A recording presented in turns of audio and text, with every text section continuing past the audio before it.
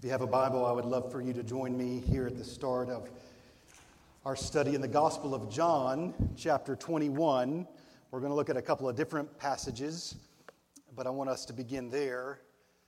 In 2 weeks, we're going to begin a verse-by-verse study through the book of 1 Peter, but this morning and next Sunday, I want us to do a little background work on the Apostle Peter. And what I love about Peter's life is you can't study his life without hearing the story of Jesus. That's a good goal for your life, by the way. Nobody will be able to tell the story of your life without the story of Jesus. John chapter 21, beginning in verse 1. After this, Jesus revealed himself again to the disciples by the Sea of Tiberias. And he revealed himself in this way. Simon Peter, Thomas called the twin, Nathanael of Cana in Galilee, the sons of Zebedee, that's James and John, and two others of his disciples were together. Simon Peter said to them, I am going fishing. They said to him, we will go with you. They went out and got into the boat, but that night they caught nothing. And just as day was breaking, Jesus stood on the shore. Well, this morning we're going to talk about the one thing that changes everything. In a moment we're going to pray, but here's what I want you to see at the front, that when Jesus is standing on the shore and he looks out at the Sea of Tiberias, he sees Peter doing what? Going back to what he used to be and who he used to be. And Jesus isn't going to let that continue. This matters because this morning, we're all prone to do what Peter's doing, to go back to who we used to be. But we'll talk about the one thing that changes everything. Father, I pray in Jesus' name right now, so many ways Peter's story is the story of anyone who would follow Jesus. He'd been called out of that boat. He'd been called out of that life. But something's going on in his heart and in his mind that he's gone back to who he used to be before he met Jesus. So Peter's life is not a life of a testimony of his own steadfastness, but it is a testimony of yours. And may that testimony resound in this sanctuary this morning for your glory. We pray in Jesus' name. Amen. Well, we are going to head in the direction of studying through the book of 1 Peter verse by verse. I think the healthiest and best way to study the Bible is to study it that way.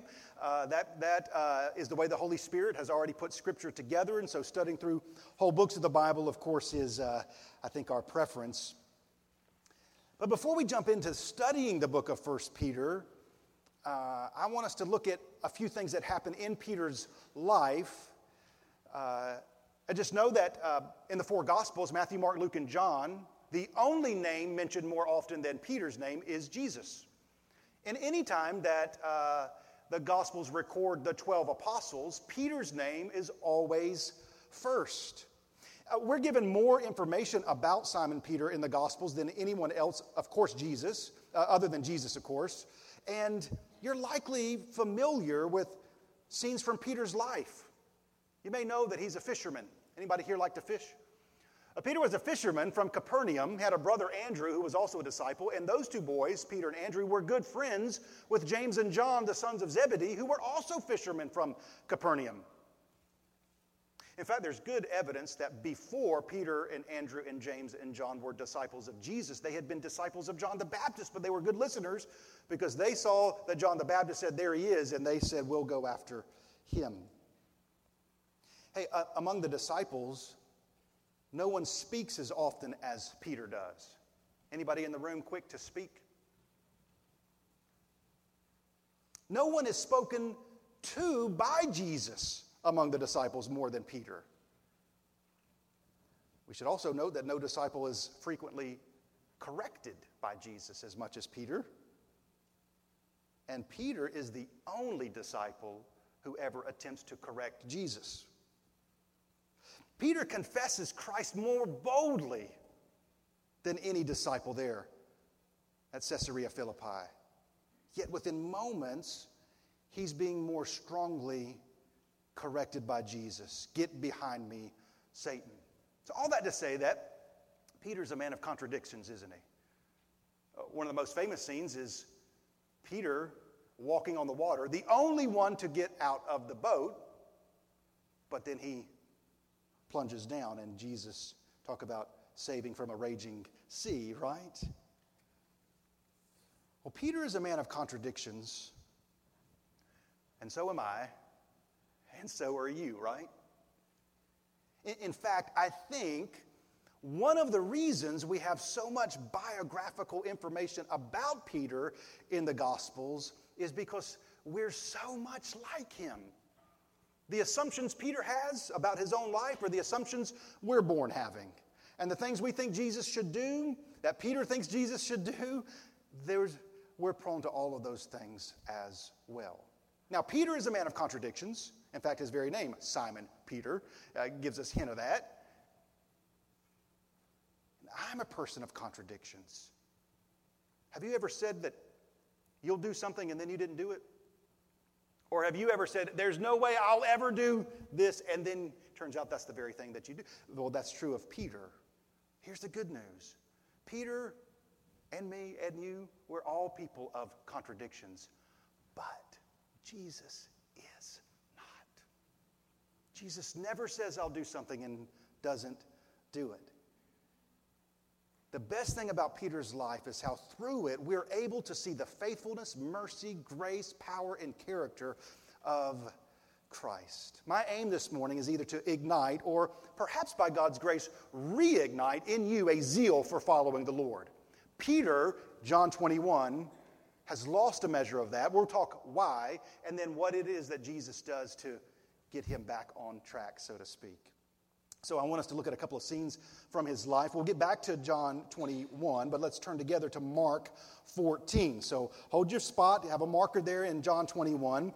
But Mark 14 we want to look at. And this event takes place before what we see in John 21. In fact, I think it's because of what happens in Mark 14 that Peter does what he does in John chapter 21. Again, maybe thematically, we want to think about how we are prone to going back to the life we used to live before we began to follow Jesus. And so I just simply ask you that. Right now, August 2021, have you sort of returned to the person you used to be? Or maybe you're caught back up in some things that you felt like by now I should have overcome. And metaphorically speaking, you just stepped back in the boat and said, I'm going to go back fishing. Now, you notice when Peter did that, he didn't do it alone. He led some others to do the same. And so sometimes in life we think, oh, this is just me. But what you decide and how you live, it really does have an effect on other people. So let's look at Mark 14 and verse 26. Mark 14 and verse 26. When they had sung a hymn, they went out to the Mount of Olives. Now, this is right after what we call the Last Supper. Jesus had washed their feet, and then they had shared the meal of Passover, which is all pointing to Jesus' death on the cross. And Jesus said to them, right, they're headed out to the Mount of Olives, you will all fall away, for it is written, I will strike the shepherd, and the sheep will be scattered. But after I am raised up, I will go before you to Galilee. Peter said to him, even though they all fall away, I will not. And Jesus said to him, truly I tell you, this very night, before the rooster crows twice, you will deny me 3 times. But he said emphatically, if I must die with you, I will not deny you. And you can tell the effect Peter has on other people. They all said the same. Same chapter, verse 66. After Jesus has been arrested and his own trial. As Peter was below in the courtyard, one of the servant girls of the high priest came, and seeing Peter warming himself, she looked at him and said, you also were with the Nazarene, Jesus. He denied it, saying, I neither know nor understand what you mean. And he went out into the gateway, and the rooster crowed. And the servant girl saw him and began again to say to the bystanders, this man is one of them. But again he denied it. And after a little while, the bystanders said again to Peter, certainly you are one of them, for you are a Galilean.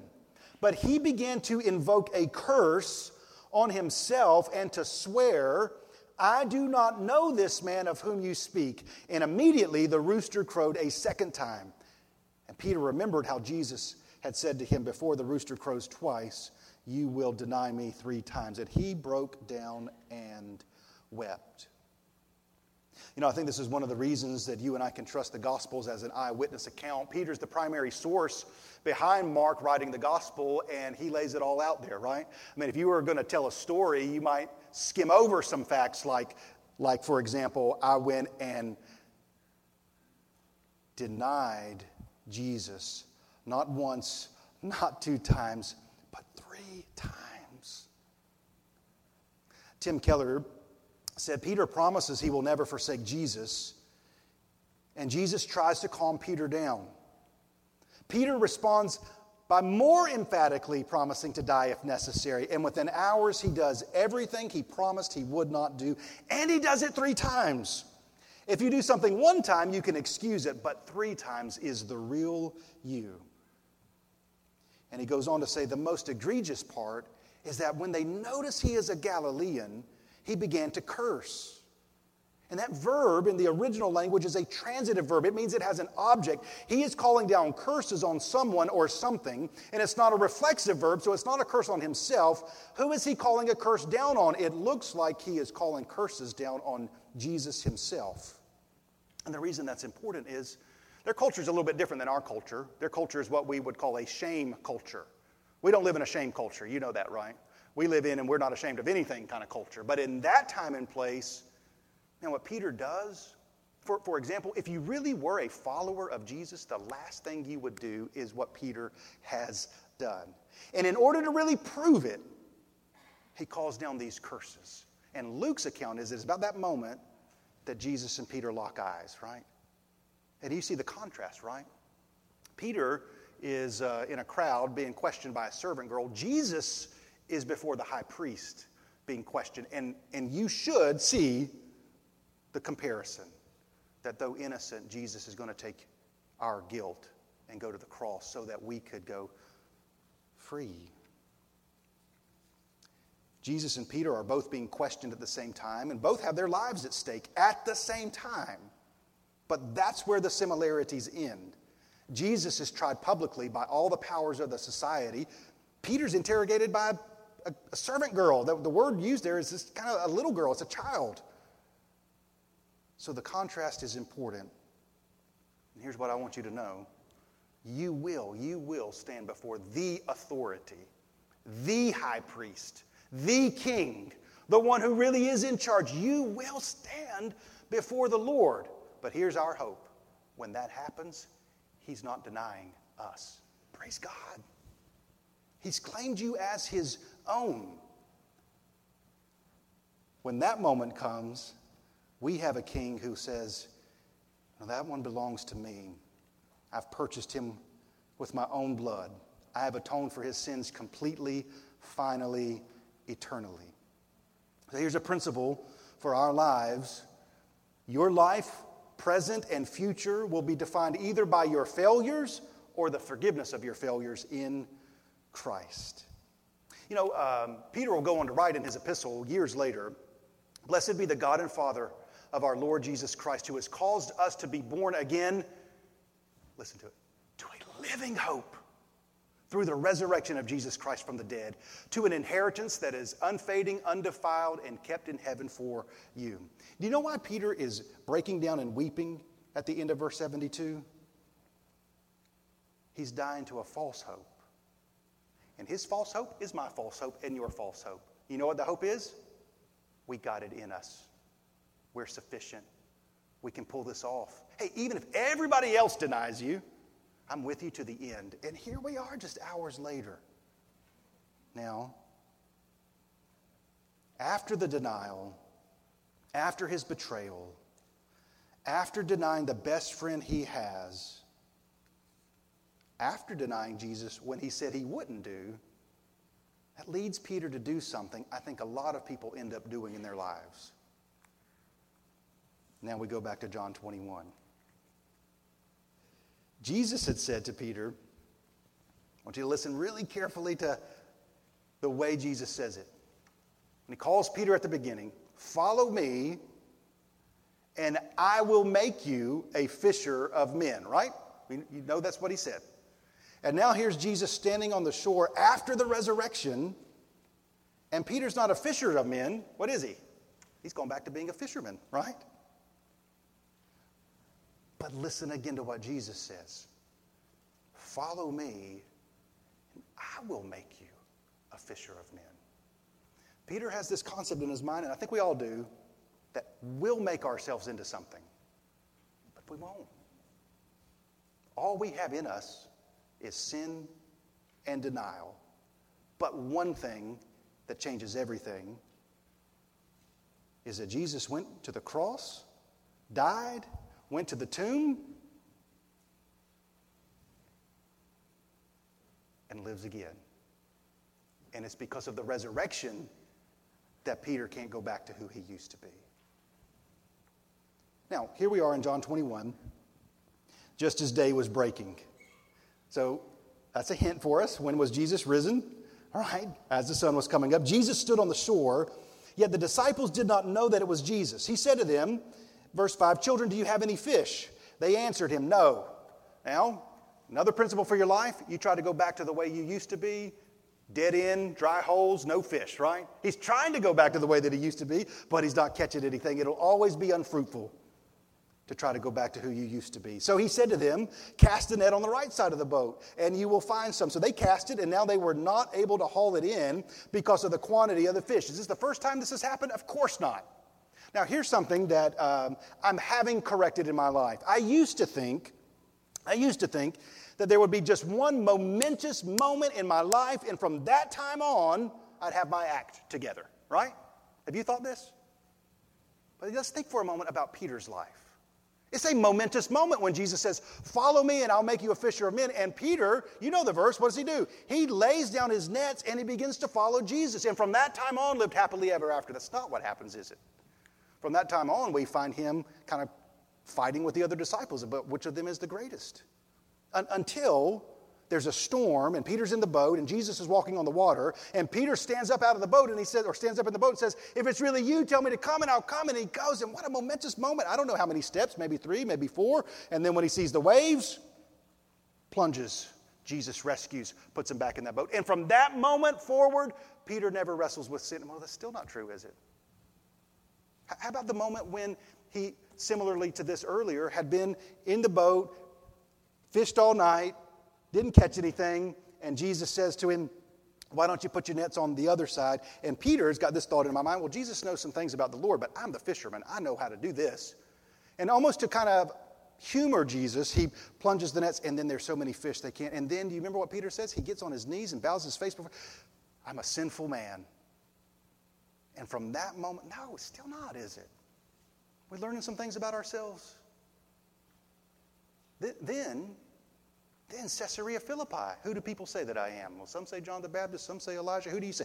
You are the Christ, the Son of the living God. Simon, son of John, flesh and blood did not reveal this to you, but my Father in heaven. And then moments later, get behind me, Satan. You see, it goes on. And then we might even say, after the resurrection, Peter has his act together. Still not. Acts 1. Is now the time that you're going to restore the kingdom to Israel? You go and pray and wait for the Holy Spirit. Then the Holy Spirit comes. Preaches at Pentecost. Got his act together from that time on. Still no. Peter, go share the good news of the gospel with Cornelius. I ain't going to his house. Vision, dream. Cornelius, his whole family comes to faith. From that point on, Peter's good to go. No. Galatia.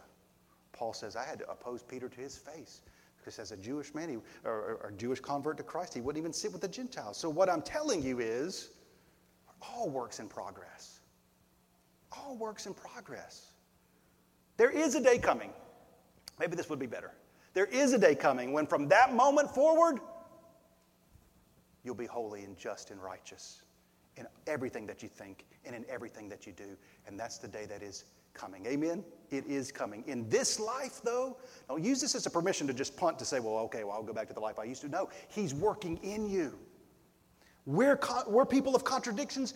Jesus is not, so there is no contradiction in Jesus saying, I will never leave you or forsake you. But sometimes we make mistakes that are so significant that we conclude, I've failed to the point of unusability. So the only thing I can do is go back to who I used to be.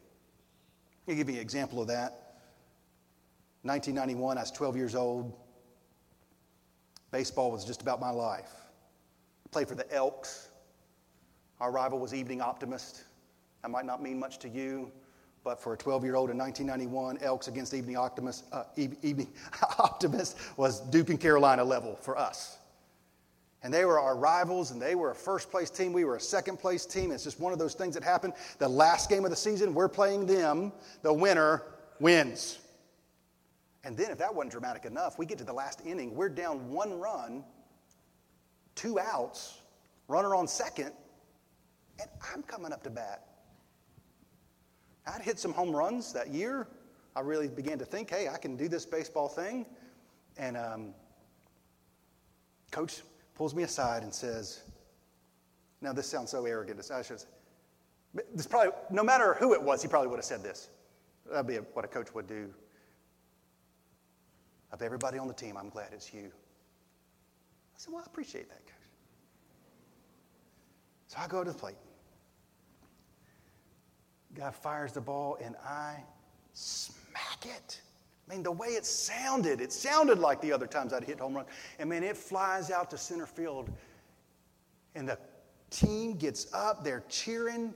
We've won the game. That's what we're thinking. And that trajectory was like a moonshot. And I sat there and said, man, I've never hit a ball like that. And it zooming out, and it came down, and it hit the fence and bounced back in the field. This close. Now here's the tragedy. I was still in the batter's box. It had been such a glorious shot. And their coach starts to scream to their outfielder, throw the ball to first. And at that moment, I drop the bat, and I'm running with everything I've got. And I'm running. I was told, don't look at the ball. Man, I wanted to look at the ball. Don't look at the ball, just run. And before my foot hit the bag, I heard the thwop of the first baseman catching the ball. I was not much of a praying man in that time in my life, but I prayed, Lord, please let that umpire call me safe. And I looked up at him, and I could tell on his face, he said, oh, I hate to do this, but you're out. Game over. Done. Went from hero to fool like that. And when I got in my mom's car, I keep telling stories about when I break down crying at 11 and 12. She said, honey, good game. And I just... I can't believe I did that. I never wanted to play baseball again. I never wanted to pick up a bat. I said, I have done something so foolish. When you fail in life, you tend to withdraw. Peter in John 21 is returning to what he thinks he can handle and what he thinks he can do. Friends, God is not calling you to do things you can do, things you're up for, things you've got a skill set for. It's not like God is calling you to say, okay, well, you're good at this, do this. No, He's calling you to do something that on your own and apart from the indwelling power of the Holy Spirit, you'll never be able to do. Love your enemies. Turn the other cheek. Take the gospel to the unreached. The reality check for us is God calls us to do things we're not up for. Put others first. Have this mind in you that is yours in Christ Jesus. To consider others as better than yourselves. We're not born that way, but you are born again that way. What we can see here in John 21 is that Peter is done trying to be an apostle of Jesus Christ, but Jesus Christ is not done with making Peter an apostle. So I really want you to hear this morning. And I want you to really think about it. Jesus is not done with you. He's not finished with you. He's not fed up with you. He does know your failures, right? He does know what you've done, where you've been. And all of us could say, we've failed. We've sinned. And after those fish come back, that's the first couple of hints already. Sun's rising, references the resurrection. Jesus does something in Peter's life that he's done before. That disciple, verse 7, whom Jesus loved, therefore said to Peter, why to Peter? Peter needs to hear this. It is the Lord. When Simon Peter heard that it was the Lord, he put on his outer garment, for he was stripped for work, and threw himself into the sea. The other disciples came in the boat, dragging the net full of fish, for they were not far off from the land, about 100 yards off. When they got out on land, they saw a charcoal fire in place. And in my mind, I say, here comes Peter, it's the Lord, and he's excited, and there he is. And then he gets to shore, and what have we got? Why a charcoal fire? What's Jesus doing? He's creating an environment that no doubt will call to Peter's mind his failures. It was by a charcoal fire that Jesus had been denied by Peter. But now we got to ask, why is Jesus doing this? To just make Peter feel bad, right? Well, let's keep reading. With fish laid out on it and bread. And Jesus said to them, bring some of the fish that you've just caught. So Simon Peter went aboard. I imagine his heart rate's about 180 at this moment. And hauled the net ashore full of large fish, 153 of them. And although there were so many, the net was not torn. And Jesus said to him, come and have breakfast. Who do you sit with and have breakfast in that culture? With your friends. Now none of the disciples dared ask him, who are you, Lord? They knew it was the Lord. Jesus came and took the bread and gave it to them, and so with the fish. This was now the third time that Jesus was revealed to the disciples after he was raised from the dead. We're going to get to the section where, of course, Jesus is going to ask Peter 3 times, do you love me, do you love me, do you love me, as a counterweight, so to speak, of the 3 denials. But this is now the third time. 3 is the number of completeness, right? If you do something 3 times, that's the real you. What is Jesus telling him? I'm not done with you. I'm not discarding you. I'm not finding some other people to pull this off. No, I'm going to make you a fisher of men. So here's what Jesus is going to do. He's going to remind Peter, yes, of his failures, but we're going to plunge them into God's grace. Therefore, there is no more effective ambassador for Jesus than those who have failed and know it, but been forgiven and restored by the one that they failed. Amen? That's what's going on here. He's caused us to be born again to a living hope through the resurrection of Jesus Christ from the dead. So verse 15.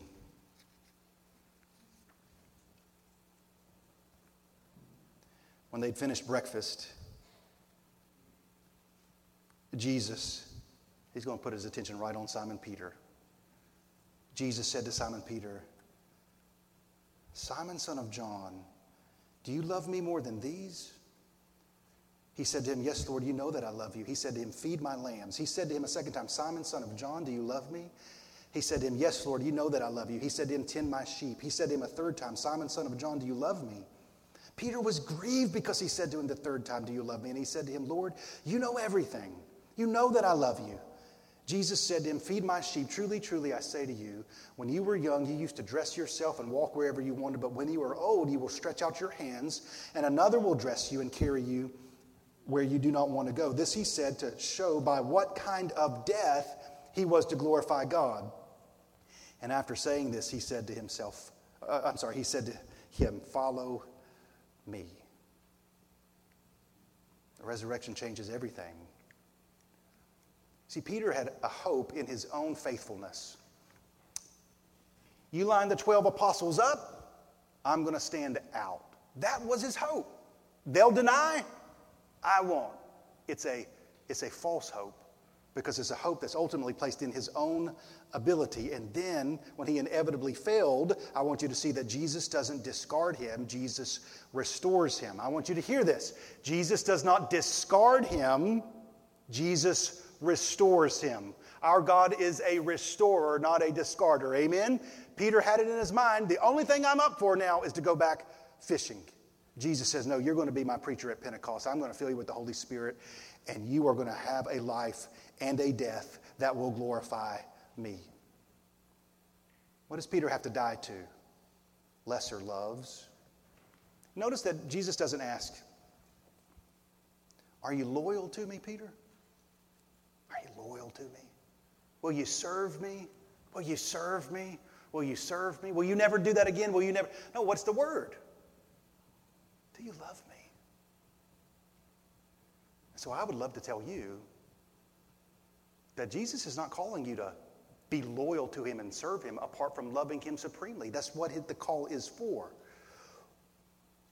One of the things that would most lead you to love the Lord is to see his grace for you at the cross. And when he comes up from the resurrection, he's not out to settle scores, because with his death, the score had already been settled. Now, he is telling Peter to do something, right? He doesn't say, Peter, do you love sheep, so therefore feed sheep? No. Our serving of the Lord is in line with our love for him. So feed my sheep, same word as shepherd or pasture. Lead my sheep. You're leading sheep back to the fishing boat. That's not what I've called you to do. In conclusion, I think it's helpful to think about the posture Jesus says will happen with Peter. He says, when you were young, you used to dress yourself and walk wherever you wanted. A little bit of a reference to Peter. Now you're trying to go back to who you used to be. But when you're old, you'll stretch out your hands.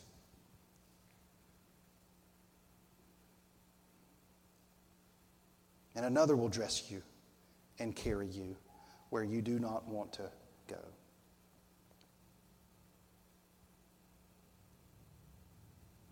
Here's how Jesus found Peter. Found him like this, right? Man, ready to take on the world. You just tell me who to fight, God, I'll fight him. I'll even fight these other disciples. This is the posture that Peter has when Jesus finds him. Now, after the denial, I think this has been Peter's posture, right? Just cover up in shame. I'm lowly and gentle of heart. So gentle Jesus comes and says, it's not that first one, it's not this, it's this. This is the posture of Jesus, isn't it?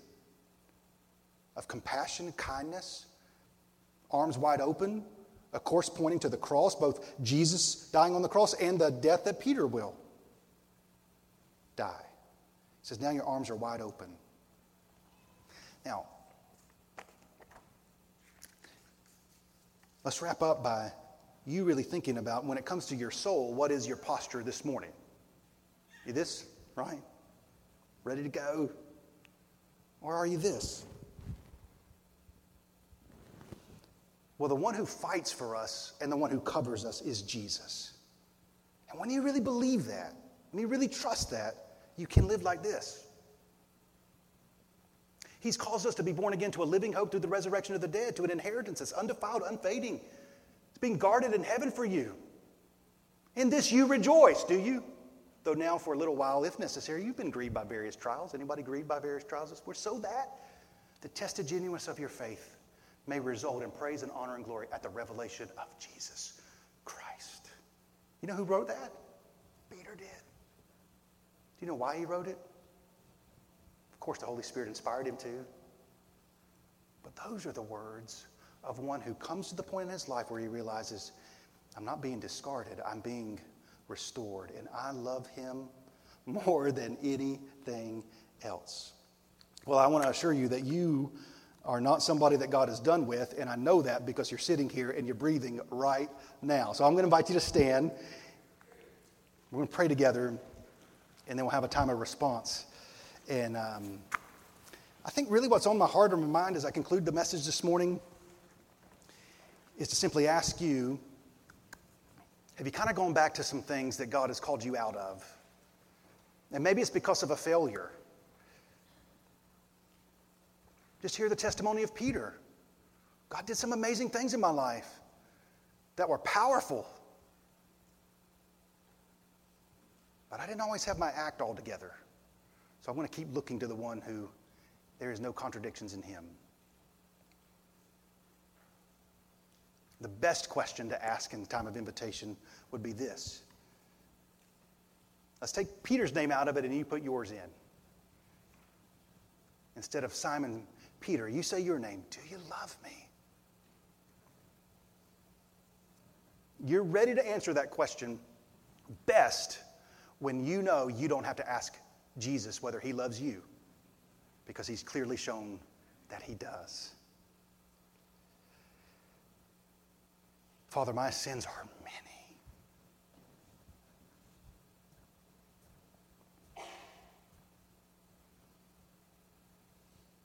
But your grace is more. Father, I pray specifically in the name of Jesus for those who are here this morning and they're just back in the fishing boat. I pray that we really trust that our failures are not final, but your forgiveness is. You're doing a work in us. So, to use the scripture, I pray there's some people here this morning that be like Jesus is standing at sunrise on the shore of Tiberias. And they know that you've come back for them, or you're pursuing them, not to discard them, but to claim them by your grace. I pray this in Jesus' name. Amen.